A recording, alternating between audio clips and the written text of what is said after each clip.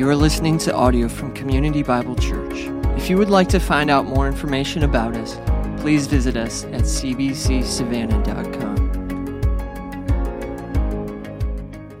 Amen. All right, go ahead and grab a seat, and if you will, turn again to the book of Isaiah, chapter 9, which is where Clint started us off last week in Isaiah chapter 9. We walked through verses 1 through 7, and he looked at the first two titles that are used to describe the Messiah in Isaiah 9, verse 6. We're going to look specifically at Isaiah 9, 6, and look at the titles of this, our Messiah. We're continuing this Advent series. My assignment, our assignment, our task this morning really is to study just two words in this verse. But we're going to be, just to let you know, we're going to be kind of all over Scripture this morning. So if you've got fast thumbs, that's great. I'd love for you to keep up with us. But if you can't, that's fine too. All the passages will be on the screen behind me. But Isaiah 9, 6, we come to the third title that Isaiah gives to this child, this invincible figure who's striding across the world stage that we've been seeing. We see throughout the book of Isaiah prophesied and foretold this coming answer, this coming solution to the darkness, to the world's problems, to the ache, and to the distance between our Creator God and ourselves. We see him, and we see him announced clearly and joyfully right here in Isaiah chapter 9, verse 6. So let's take a look together. In fact, because this is such a significant, and it's such a short passage, let's read this out loud together. Isaiah 9, 6. Will you read this out loud with me? For to us a child is born, to us a son is given, and the government shall be upon his shoulders, and his name shall be called Wonderful Counselor, Mighty God, Everlasting Father, Prince of Peace. All right, that's our text for this morning. But really our text is specifically Everlasting Father. That's what we're going to be looking at. And I'll be honest, this has been a bit of a task for me to wrap my head around this past week. I think it's fair to say that of these four titles that are given to the child, that are given to the Messiah, we probably have an idea of most of them. Like when we think of Wonderful Counselor, right? We probably have a general idea of what is meant by Jesus being called Wonderful Counselor, that Jesus would be the divine wisdom that the world so desperately needs, right? And we definitely have an idea of what is meant by Mighty God, that Jesus is all-powerful, right? That he is co-equal with God the Father, that he is not only wise, but he's actually able to do the things that he's planned to do. In fact, I think of the disciples who said, who is this man that even the wind and the waves obey him, right? He's got this power he's sovereign over creation in a way that we can't fathom, we can't wrap our minds around. That's Mighty God, right? So we've got categories for that. I think we have a category for Prince of Peace, because we would say, well, if you're in Christ, you've experienced this, right? Where we were enemies with God, but through Christ, we were reconciled to him. We're at peace with him now, right? Or we could even forecast to the future and say, well, no, we know he's coming again. He's going to bring his perfect reign and rule, make all things new, set all things right, and it will be at long last, at peace. So we've got these categories for most of these titles, but this one, I think the one that's most likely to be confusing is Everlasting Father. Everlasting Father. So, what is meant by this? What does Isaiah mean when he calls the Messiah Everlasting Father? If you've been a Christ follower for any length of time, most of us naturally wonder how someone who we've grown up hearing, or we've been around hearing, the second member of the Trinity always referred to as the Son, like the Son of God or the Son of Man, Son. Our first hiccup is like, well, how could he be the Father, right? That's not, he's never the Father figure. There's only one Father. There's the Heavenly Father, the first member of the triune Godhead, right? Or just yesterday, I asked one of my daughters what she thought about this title of Jesus, and she said, well, doesn't it mean that Jesus and God the Father are one? Which I think is a fair question or a fair assumption, but the answer is no. And in fact, if you look through church history, there are several, not just one, but several major heresies that stem from that thought that, this is seeing as God the Father and God the Son as one. It's called modalism, where we see a different, it's as if God was one being. Oneness theology, this is also called. And that's a major heresy that leads to some real dangers. But others have thought, this is talking about, this must be talking about God the Father, right? So wonderful counselor must have been talking about the Holy Spirit. Everlasting Father must be talking about God the Father. Maybe mighty God is talking about Jesus the Son. And, Prince of Peace is like Jesus is like actual reign, like later on chronologically, something like that. And they try to make sense of it that way. That's not what's going on here. Every single title is referring to Jesus, the Messiah. What does he mean by calling Jesus everlasting Father? And what does that mean to us as Christ followers? There's a little bit of a clue right here in the verse that's really helpful, essential even. In verse 6, right in the middle, he says, "For to us a child is born, to us a son is given, and the government shall be upon his shoulders." And here's the clue. "And his name shall be called." And then he lists them off. Wonderful Counselor, Mighty God, Everlasting Father, Prince of Peace. His name shall be called Everlasting Father. Why would Isaiah phrase it that way? Why wouldn't he just say, "And he will be everlasting Father"? He will be the wonderful Counselor. He will be. He's not saying there's something. He's intentionally couching the language in such a way to show his name shall be called everlasting Father. Why is this important? Well, let's chase this a little bit. I think this is worth chasing. Names are important. Even today, right? Today, names are important. There's a reason why parents today spend a lot of time and sometimes agony trying to figure out what their child's name is going to be. And or even like some couples will bicker, right? Like it'll cause some tension because they're trying to figure out what is our child.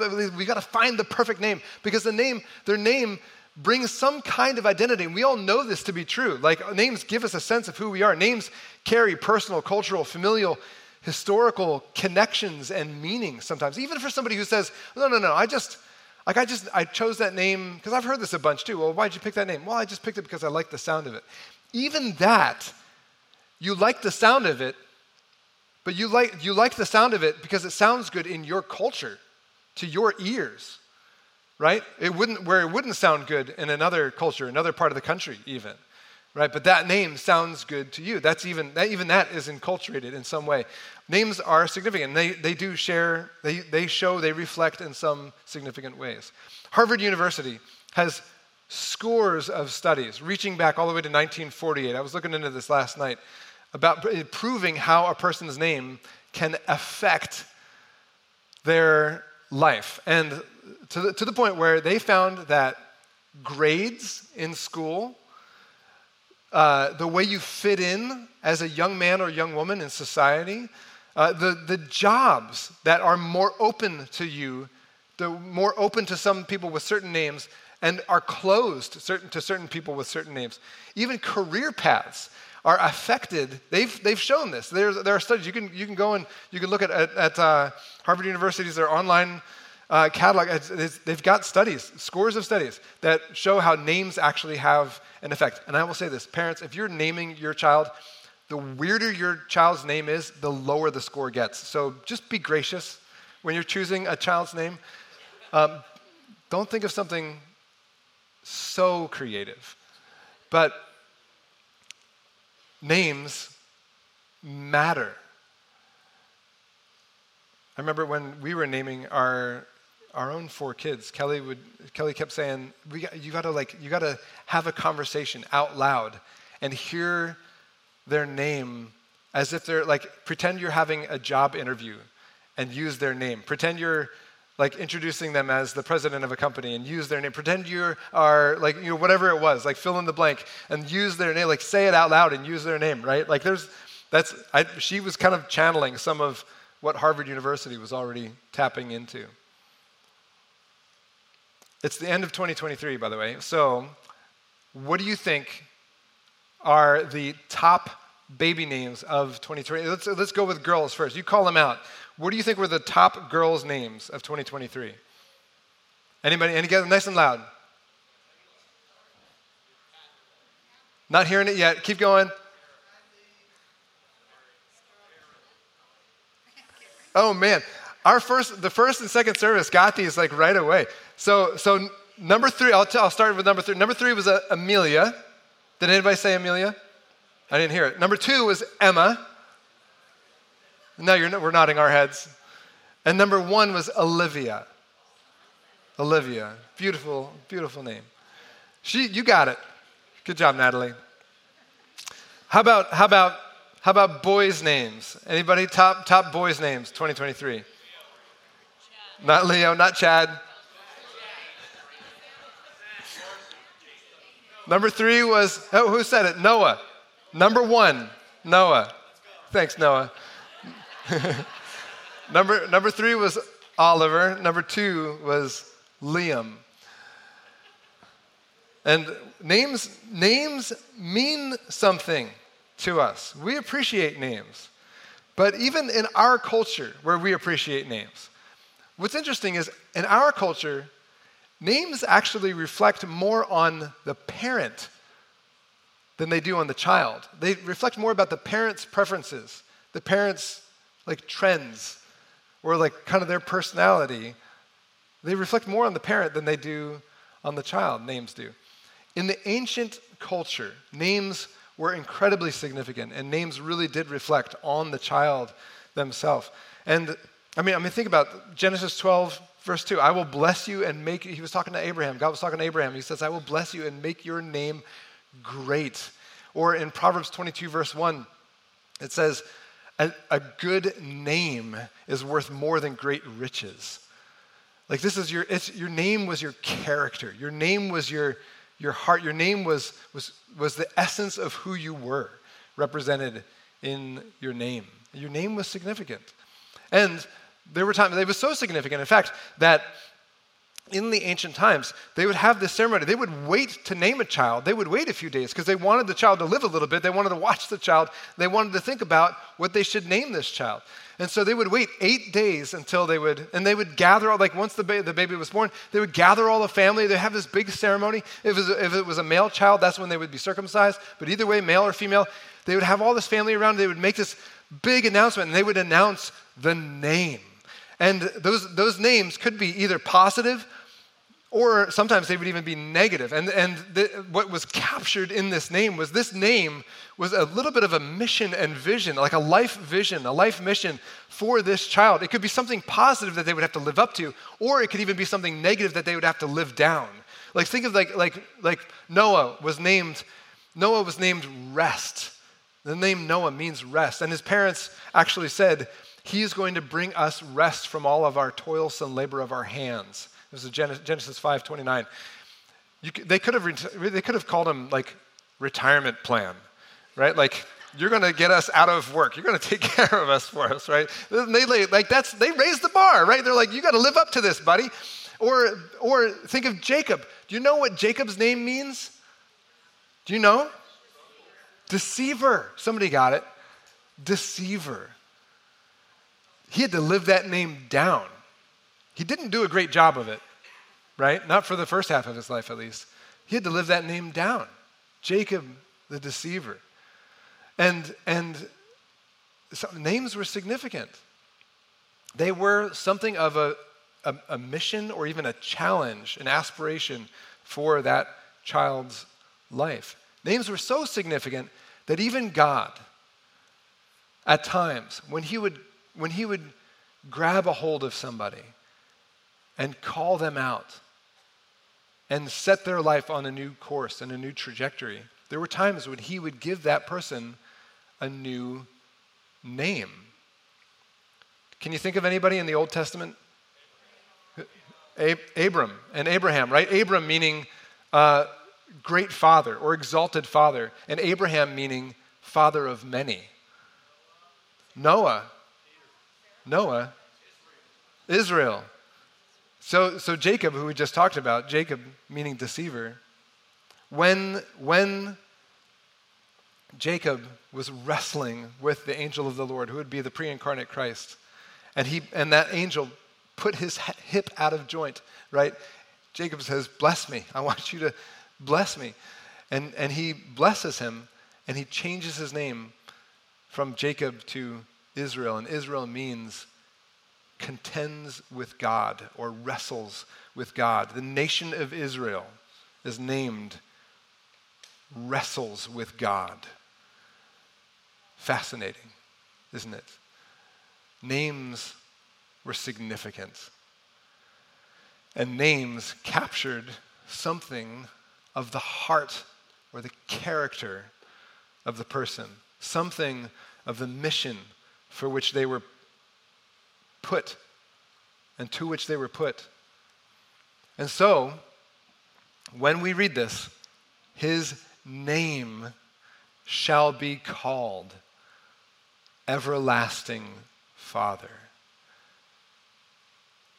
Immediately, one of the things then that you should take from this would be to say, okay, here he is, Isaiah, foretelling the birth of the coming king. What kind of king is he going to be? What kind of ruler is he going to be? He's going to be an everlasting Father, which is awesome, right? So, as students of God's Word, then we would have to ask, okay, well then, how? Like, how is Jesus, the Son of God, how is he Father? How is he Father to me? How is he Father to us? Like, what does that actually look like, and how does that actually happen?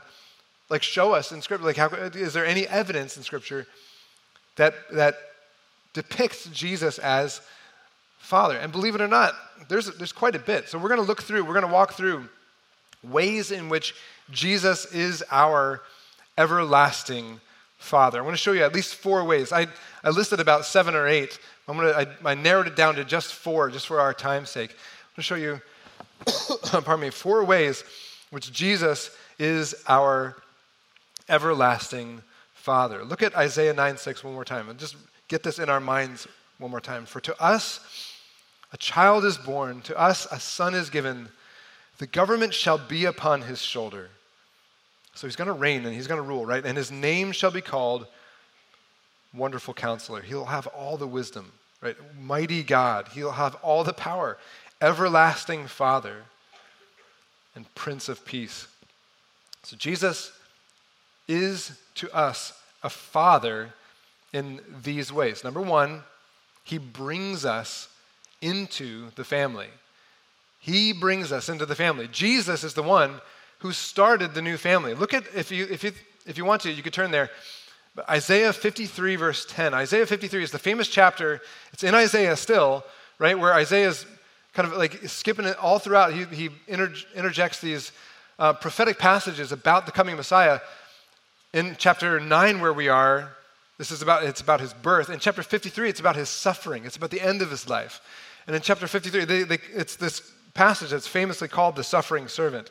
It's all about Jesus, all about his sacrifice. But listen to this. Right in the middle of this passage, in verse 10, it says this: when his soul makes an offering for guilt, he shall see his offspring. That's children, right? That's us. That's his spiritual offspring.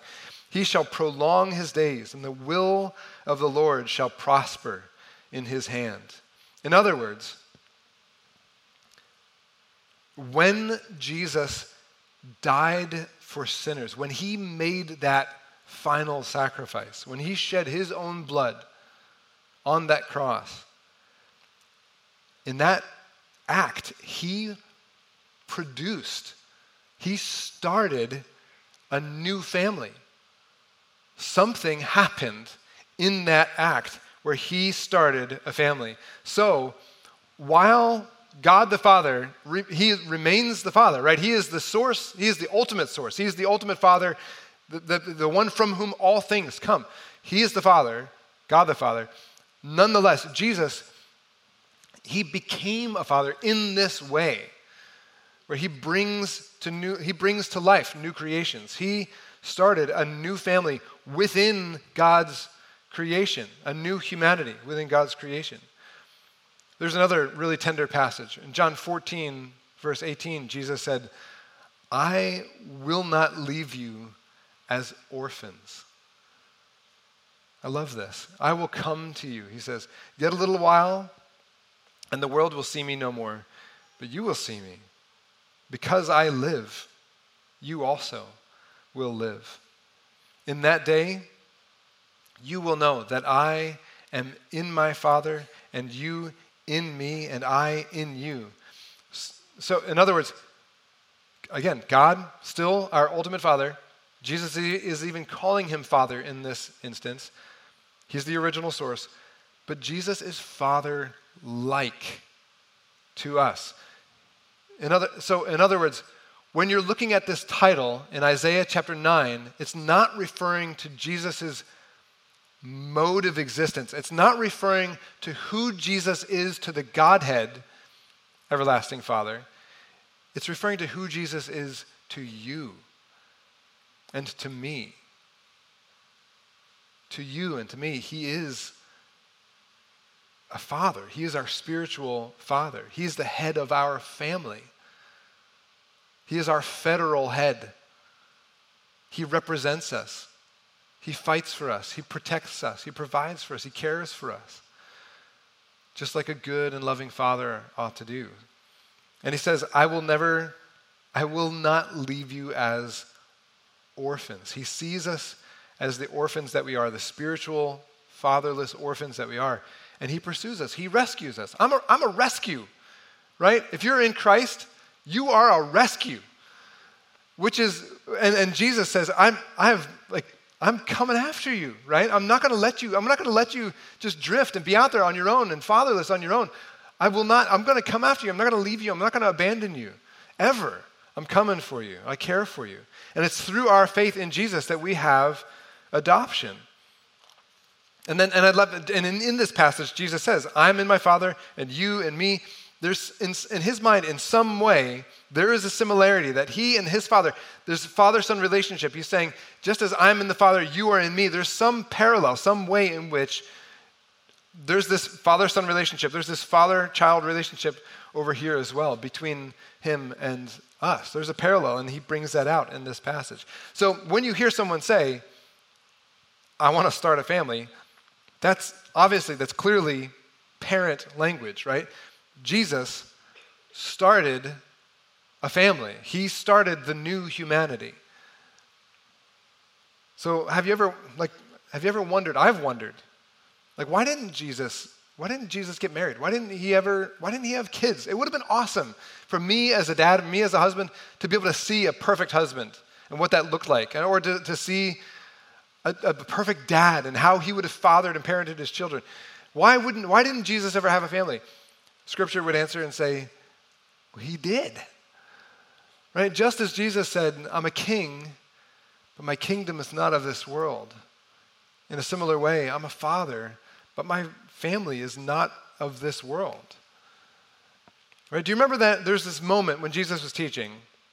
He's in a house, he's teaching, and somebody interrupts and says, hey, Jesus, your family's outside looking for you, asking for you. Do you remember that moment? And Jesus says, well, who is my family? Who are my mother and brother and sisters? And he points to the people around him and he says, these are my mother and brother. This is my family.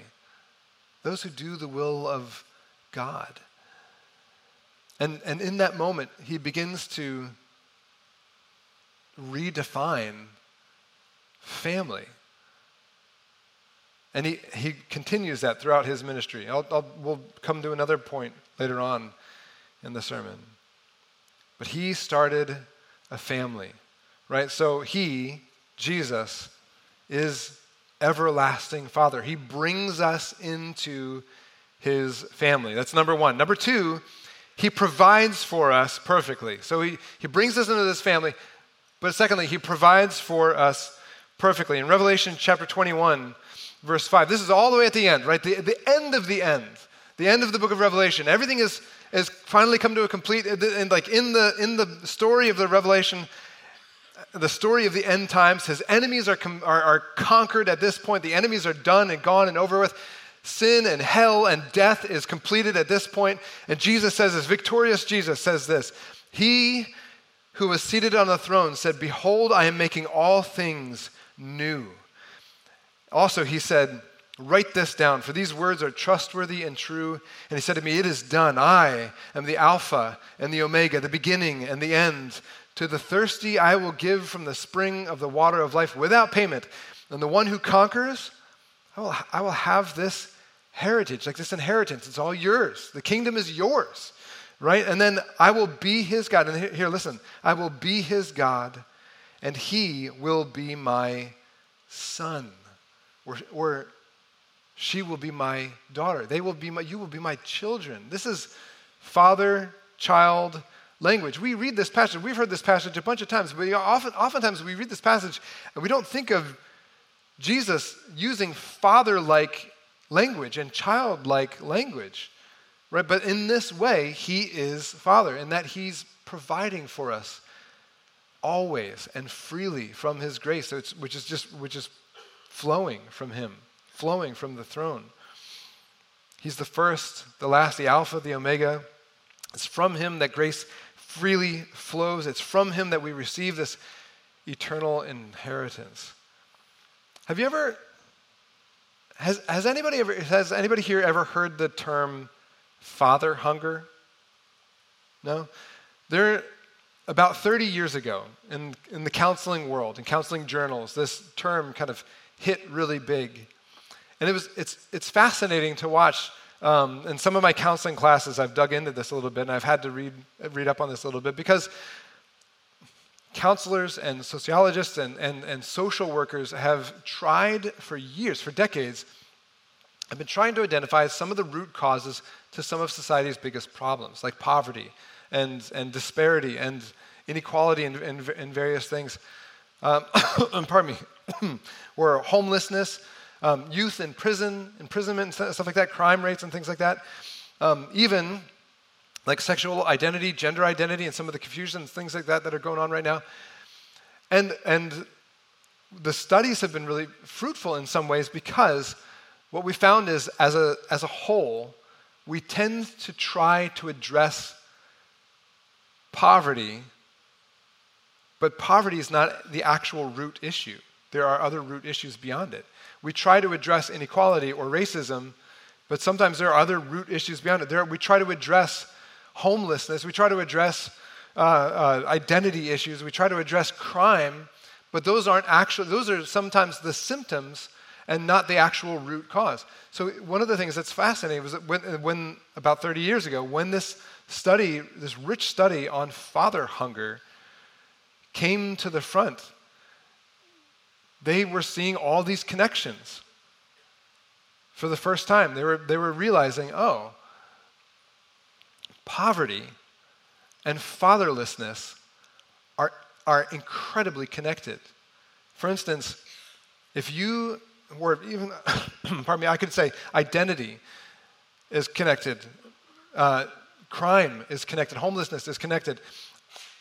When you think about gender identity and some of the stuff that's going on in our culture today, those who struggle with gender identity or question their identity, question their gender, are 8 times more likely if they come from a fatherless home. Those who are struggling with poverty are 5 times more likely to be poor if they come from a fatherless home. In fact, listen to this statistic. This is just in America in general. In homes under the poverty line, 7.8% of 2-parent homes are in the poverty category, poverty demographic. 7.8%. Homes with no father are 44%.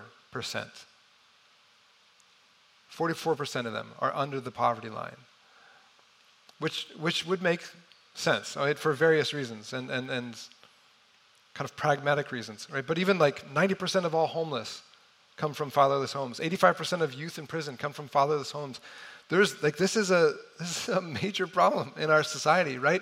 And there's something that it proves. Like there is a hunger, there is a need, and part of me is like, man, praise the Lord for all of the single moms, all the single parents who are doing all the work, and all of the friends who are rallying to help with fatherless dads or fatherless kids, making up for what is lost. And this, I think this is why this is so close to the heart of God, who cares for the heart of the fatherless and the widow.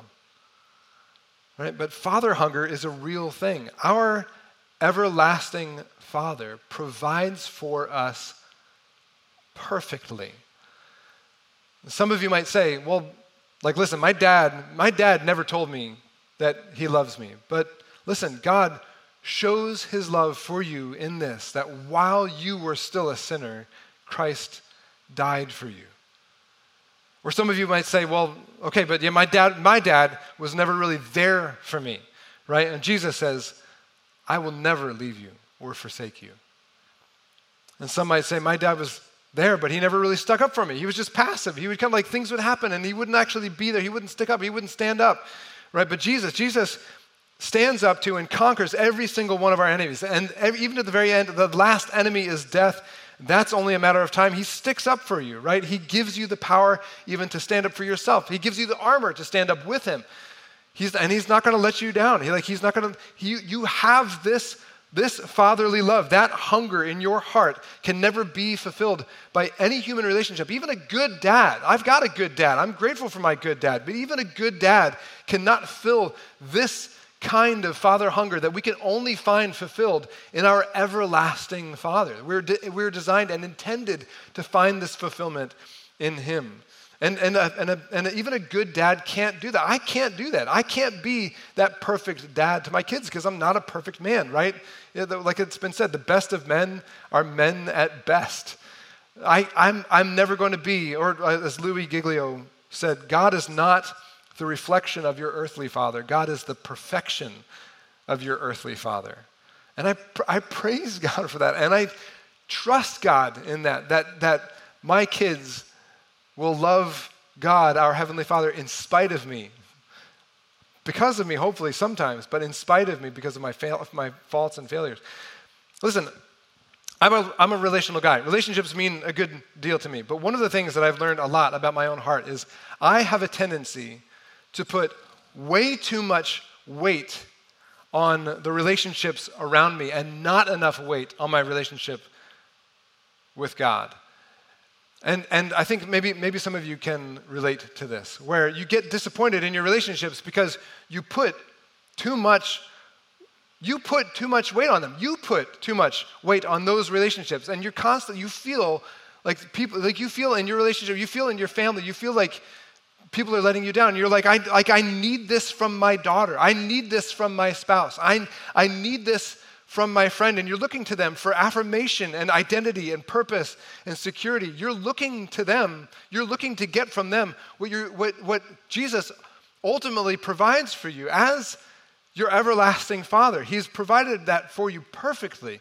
But instead of comfortably and confidently joyfully receiving those things and finding those things in him, in Christ, and being able to, as a secure person, turn around as the bigger person, sacrifice and give and invest in the relationships around you. Instead, you're disappointed with those relationships, or you're disappointed with those people because they're letting you down. Because you're expecting them to fill you up. You're expecting them to meet some expectation. You're expecting them to meet some need of yours. Husbands, let me talk to you for just a second. So many husbands look to their wives you regularly run to your wives for affirmation. You run to your wives for like approval. Am I doing this right? Did I dress properly? Is this okay? Did I say that all right? And you're constantly looking for affirmation and security and and some kind of like identity, purpose, whatever. Like you're looking to your wife, and in the meantime, your wife is saying, I want a man who's going to stand up and be a man and lead the family spiritually, lead me spiritually, right? Like be a leader, be a good. And the only way you could do that is if you're secure in who you are first. And that comes from having this healthy relationship with your everlasting Father who provides for you these things. This affirmation, identity, purpose, security, perfectly provides all of that for you in Him. And when you are happy and whole in Him, you can turn around and lead without ever, like you don't need your wife in that sense. You love her, but you don't need her. You don't depend on her. And vice versa. Like as a friend, you don't need your friend's affirmation. You don't need your friend's approval. And so in that sense, you become free to then lovingly give to them and love them and sacrifice for them and lead them because you are who you are and you have what you have in your everlasting Father who provides for you perfectly. So he brings us into His family. He provides for us perfectly. Number 3, He knows us intimately. Let me say this just quickly. He knows us intimately. There's a great psalm that captures the divine fatherhood in some really tender ways. Psalm 103, where we hear this language where the psalmist says, as a father shows compassion to his children, so the Lord shows compassion to those who fear Him. For He knows our frame and He remembers that we are dust.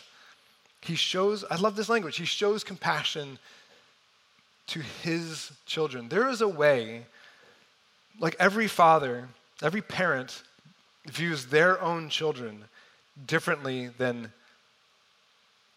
they view anyone else's. And there's a way that every parent views their own children that nobody else can view them, right? Like they know them, they get them, they hear their laugh, they see their facial expressions, and they understand exactly what's going on. There's a way, there's a space in their heart, there's space in their mind for that child that only they can get. And that's reflected here in this passage. As a father shows compassion to his children, for He knows our frame, He remembers that we are dust. He knows us. He's intimately acquainted with every last detail of you. Physically, He knows everything about you. Physically, emotionally, chronologically, He knows the beginning and the end of your day. You know, He formed you in your inward parts. He knitted you together in your mother's womb. He knows the hairs of your head. He knows the cares of your hearts. He knows the numbers of your days. He knows everything about you. There's nothing that He does not know. He knows you. And He still wants to be your Father, which is pretty cool. He knows you completely. So when you read that, when you understand that and believe that, like all the way down, then you know you're not just a number. You're not just a face in the crowd, in the sea of faces. I have a Father. He knows my name. Even before time began, he knew me. He knew Tim Buchek. He called me out in this home in New Jersey. And He came for me. And He knew that. He looked down the tunnel of time since before creation, and he knew my name. And that blows me away. And He is, in that way, everlasting Father. So He brings us into His family. He provides for us perfectly. He knows us intimately. And number 4, He loves us unceasingly. He loves us unceasingly. Psalm 103 also says in verse 17, but the steadfast love of the Lord is from everlasting to everlasting. There's our word, right? Everlasting Father. On those who fear Him, and His righteousness to children's children. That's family language. So He loves us unceasingly. Here's one of the marvelous things that we can learn from this name, everlasting Father. In the Hebrew construction of the phrase Father is the primary word, and everlasting is the term that describes fatherhood. Everlasting is not describing the Messiah. Everlasting is describing His fatherhood. Does that make sense? So he's not saying that Jesus is eternal, though he is. That's not what this passage is saying. That's not what this title is saying. He's saying that he is everlastingly your Father. I think I hit it at one point when I was writing my notes, and I wrote, he is your forever Father. I think that gets at the heart of it. And I think that's one of the things that I would love for you to take home from this, is that when we think of this Jesus, when we think of this coming King, when we think of this Messiah, and we think, well, who is he? And what does it mean that he is everlasting Father? It means that Jesus reigns and rules in a way that's like a father. Jesus is the king who treats his people not as subjects, but as family. And that's pretty marvelous. So he brings us into his family. He provides for us perfectly. He knows us intimately, and he loves us unceasingly. How would you live if you were absolutely convinced that Jesus knew you?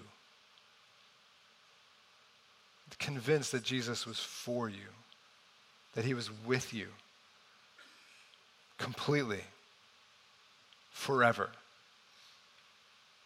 What would that do? How would that change your relationships? How would that change the way you view yourself? How would that change the needs, your emotional needs, and where you find the fulfillment for them? How would that change the way you live? We're about to celebrate the Lord's Supper together. You probably saw on the way in, you saw the tables set and ready to be passed out. I want to ask if the elements could be passed out.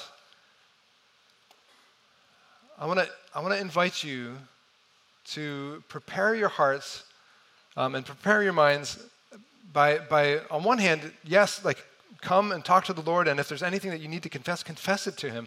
But think of it in these terms. When Jesus celebrated the Lord's Supper, when he instituted the Lord's Supper, it was the celebration of a very particular meal called the Passover, right?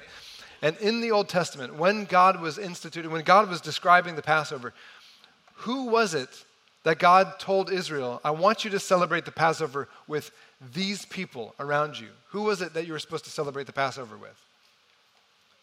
It was your family.